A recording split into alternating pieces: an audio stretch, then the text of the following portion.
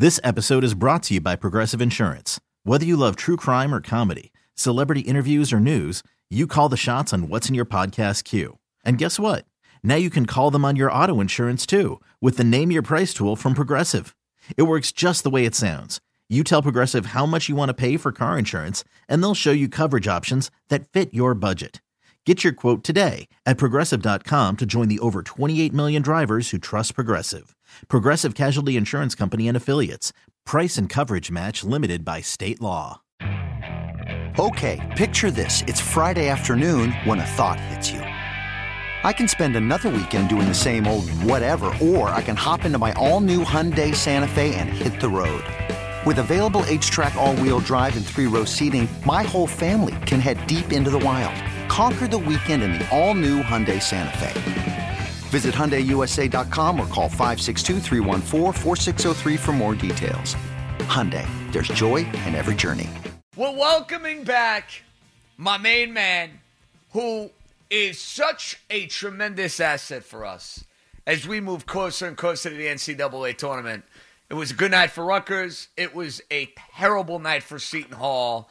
And to help us make sense with the final 2 weeks of college basketball, the great Zach Braziller of the New York Post is nice enough to join us. What's happening, ZB? What's up, buddy? How are you? Zach, it's pretty crazy. The last time we had a conversation, it felt like Seton Hall, Rutgers, and St. John's were in really strong position to all make the NCAA tournament. Well, now I'd say only one of those three teams is in really strong position to make the tournament. My goodness, what a disaster for Seton Hall and St. John's over the last week. Yeah, I mean, the bottom of this league has eaten them and spit them out. I mean, St. John's loses to the worst team in the league, DePaul. A few weeks ago they lost to Butler, and then Butler beat Seton Hall, and Seton Hall lost to Georgetown on Saturday. And look, I think St. John's has to, basically run the table, win their conference tournament, or at least get to the Big East tournament final to be in the mix. And Seton Hall now has work to do. I think they have to win their last two regular season games, which is home for UConn at St. John's. Either of those games will be easy, and then probably at least win a game in the tournament. I mean, they're in bad shape, and it's kind of emblematic of the league right now. The league right now has two locked tournament teams, the Villanova and Creighton, and then it's got a lot of maybes. It's really kind of the last few weeks have been bad for this league. I don't think there's any doubt, Zach. And think about the Big East a year ago. It felt like it was going to be a banner year for them, and then we know what happened with COVID-19. Seton Hall is like the poster child of that. You feel for them because you had Miles Powell. You had a team that had a chance to be really special. I mean, a team that easily could have gotten to the second weekend. If they got the right draw, they could have made the Final Four. Miles Powell aside, ZB, what is the biggest difference that you noticed from last year's Seton Hall team to this year's Seton Hall team? They don't play defense like a typical Kevin Willard team.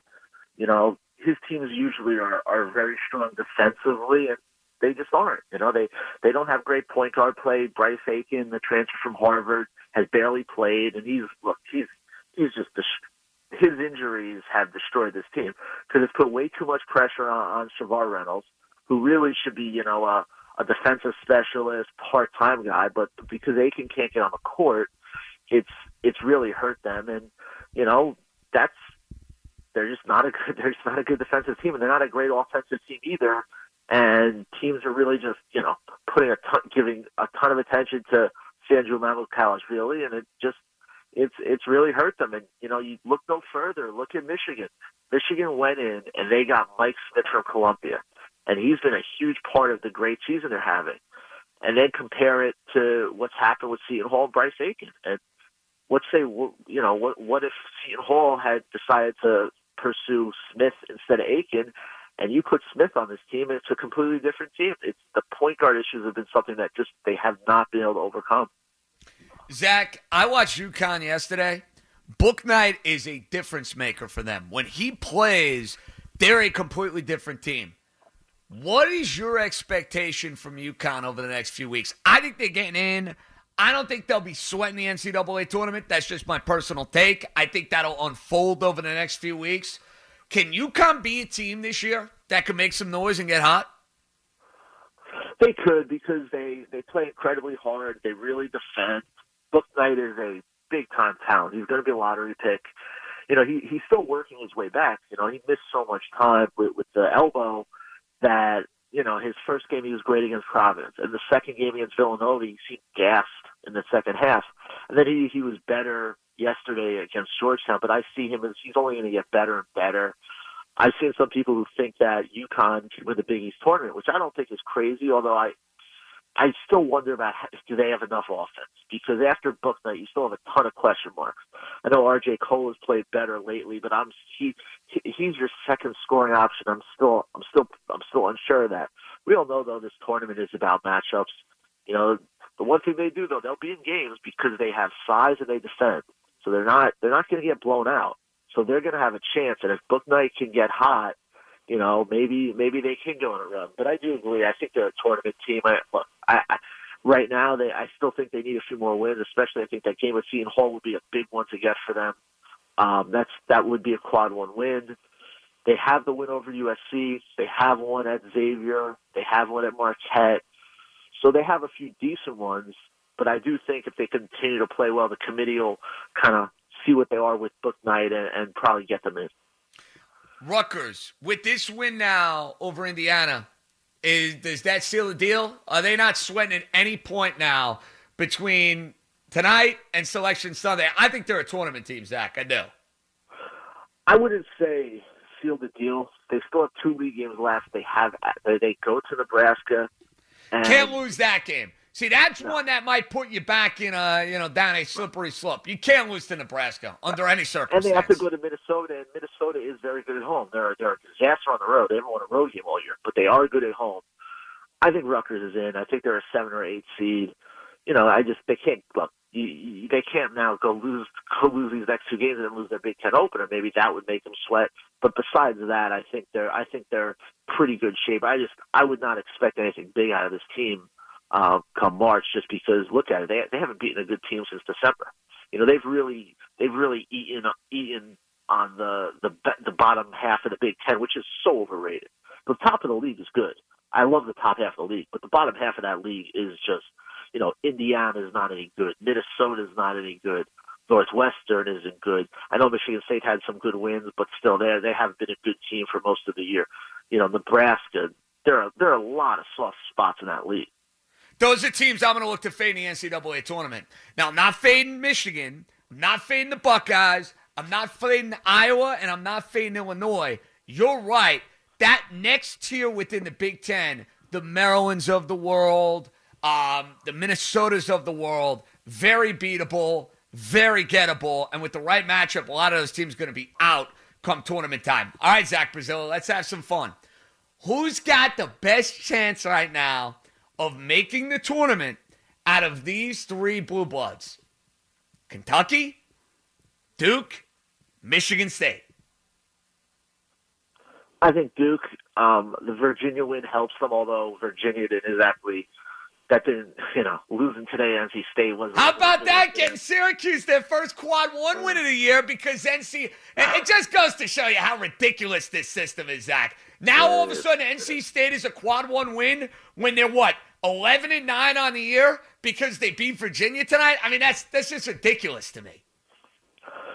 Yeah, the system obviously needs work. I would still go Duke. I think they're playing really well right now. Kentucky's got to win the SEC tournament. They're still 4 or 5 games under 500, whatever it is. And I know Michigan State has had a few really nice wins. I'm still not sold on them. I still need to see more out of them. But I think Duke is the team. And look, would it be surprise us if the committee just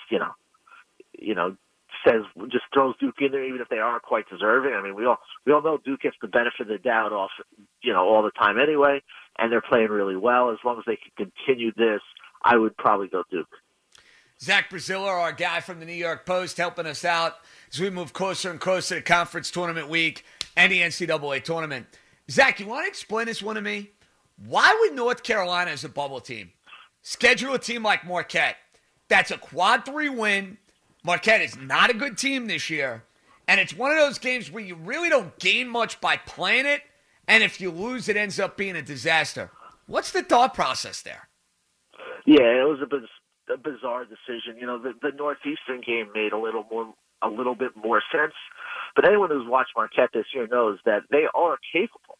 They have ability. DJ Carton's very good. Dawson Garcia is a very good player. They've lost a ton of close games. They're not well coached, but they still, if their shots are falling, they're a team that can give you problems. And you know, I was stunned. I saw them up early. I still thought they would lose. They've blown a ton of big leads this year. As I said, they are not a well-coached team. I know the Marquette fan base would love to see a new coach in there, although I don't expect that to happen next year. But yeah, it boggles my mind. And look, I know people got carried away. North Carolina had a really nice win over Louisville. They are 1-6 in quad one games. They now have a quad three loss. Why North Carolina is all of a sudden considered a tournament team, it boggles my mind. I guess it's because of the brand and the powder blue. But if we look at their resume, they don't deserve to be in the tournament right now. I can't disagree with that. And Zach, that brings me to the ACC. I mean, we were talking about the Big East and the struggles they've had this year. This might be the most down ACC, Zach, I think I've ever seen in my life. I mean, the last 2 years. I mean, last year it was bad. It's even worse this year. I do like Florida State. I think Florida State's a legit team. But even if you look elsewhere in this league, Virginia. I mean, that's another team. Everyone just says Virginia's, they're locked. Who have they beaten? They haven't beaten anybody. Their resume stinks too. I guess you got to just say, I mean, you need 68 teams, and obviously we're a few teams. There are going to be a few teams that are no Ivy League team, obviously, this year, and so you need to find a way to fill up the bracket. But man, the ACC is, I still don't quite understand how I see some of these bracketologists who have 6 ACC teams, and I'm just like, are you paying attention? Are you watching these teams Well, play? Here's the problem, though, Zach. I mean, where are you finding these teams? That's what it comes down to. I mean, the Big East, we're taking teams away left and right, too. That's a good point. I mean, you know what I mean, dude? Like, listen, I get it. The ACC's not good. The Big East is not what it's been. You got to find a way to get to 68 some way, somehow. Like somebody's got to go. Take the entire Big 12. Big 12 is a great league. Take everyone from that conference. Big 12 right now is playing really good basketball. Big 12. But listen, though, they are going to take Baylor, West Va, Kansas, Boomer, Texas, Okie State, and Texas Tech. They're taking every single one of those teams. Yeah. I guess just Iowa State and Kansas State are the only two teams that won't make it. I mean, yeah, it's a problem. I mean, especially because with the shortened non-conference play, it really took away opportunities for some of these smaller schools to pick up good wins. I think when you look at the AC, I think obviously, I still think Virginia will get in, although I think they're the seed I see in a lot of these brackets is way too inflated. Obviously Florida State, Louisville, I still think will get in, although I think they should be on the bubble as well. You'd probably look at Clemson and Va-Tech. But I'll tell you, North Carolina needs to play a big game Saturday against Florida State. They need another quad one win. They got Florida State and they got at Syracuse, which probably profiles as a quad one win for them, I would assume. Right, Zach? Yeah. That would profile. They got to get one of those next two games. Yeah, I mean, I can make the argument they need to get two. I mean, like, one quad one win is in past years, if you weren't at like 3 or 4, you really didn't have a shot. And obviously the standards are lower this year because there are more bigs that need to be filled up. But they got to do some work here. I mean, this is right now you can make the argument Duke has a better resume, even though they have more bad losses. Which is crazy to think about. Do you get the sense there will be more or less upheaval in the conference tournaments this year, as far as bid stealing is concerned? I actually think there'll be less because I think when you look at, I just think that the country is so top heavy this year. The Big 12, I wouldn't really say. I mean, I can see Butler losing, but the league is so good. It's not like you're going to be seeing a Kansas State or an Iowa State win the league. No, they're not winning the league. One of those good teams is winning the Big 12. Right. Here's what I'm referencing, Zach. Big East, ACC, SEC, more specifically. And I guess to a lesser extent, the Pac-12. Even though the Pac-12, you figure one of those teams is probably going to get there. One of the four goals. Yeah, I don't see it happening in the Big East because I just think Villanova, Creighton are probably with the league, and maybe not them. Maybe UConn could be a dark horse, but so I don't see it happening there. I do see much more of a chance in the ACC or the SEC, especially the SEC. You know, the top teams in that league have really struggled of late, whether it's Tennessee or Alabama. Kentucky obviously can get hot. So I can see it in the SEC. And you know, the ACC, even the top teams outside of Florida State really aren't that good. So, you know, maybe if Syracuse gets hot, I know that's what you would love to see. Listen, they got a lot of work to do. It's nice that they got – I'll tell you this, though, Zach. I'll tell you this. They beat Georgia Tech on Saturday, which would be a quad one win on the road. I will get suckered back in Monday night for the North Carolina game. Is that fair? Yeah. Why not? I mean, I will get suckered back in. I own it. I will absolutely get suckered back in. I mean, why not? When you consider just how weak the bubble is becoming right now. You know, there's no reason not to dream. You know, I mean, it's clearly weak. We see it. It feels like we say this every year, but it feels really, really bad this year. When you consider some of these teams, and you're seeing teams with 2 or 3 quad 3 losses that are right in the mix, or 1 or 2 quad 1 wins that are right in the mix. So yeah, I mean, I would put, if I'm talking big conferences, and I'm not counting the Pac-12 because they're basically a glorified mid-major at this point anyway. I would go Big East. I would go SEC, ACC would be the 2 big stealers that I could see of the big conferences. Zach, final one. Did the Michigan win on Sunday now put you in a position where you're ready to put them right there with Gonzaga and Baylor? I'm not going right there, but I wouldn't be shocked if they could beat them. You know, I think Gonzaga and Baylor have just been too good all season to say anyone is on their level. But I also think if you watch them play, you watch their depth, you see how well coached they are, how they play defense, the shot makers they have. There's no reason that they couldn't beat a Gonzaga or Baylor in one game. It's not a best of 7. It's 1. You know, I've been saying this forever. Everyone who just says it's Gonzaga or Baylor is just ignoring the history of this tournament and just how unpredictable it can be. You know, it was the smart money that one of them will win it all, of course. But that doesn't mean it's going to happen. We've been here too often in the past saying, you know, Zion Duke are a lock, or you know, the Calipari team with Karl-Anthony Towns. There's no chance they're going to lose a game. It's possible, and you know, it's just we've seen too much to say it won't happen. And Michigan is definitely one of those teams. You know, with Illinois and with Ohio State, and you know, I think a Creighton who's really starting to play better now and look like the team they were early in the year is definitely a team that can make a Final Four run.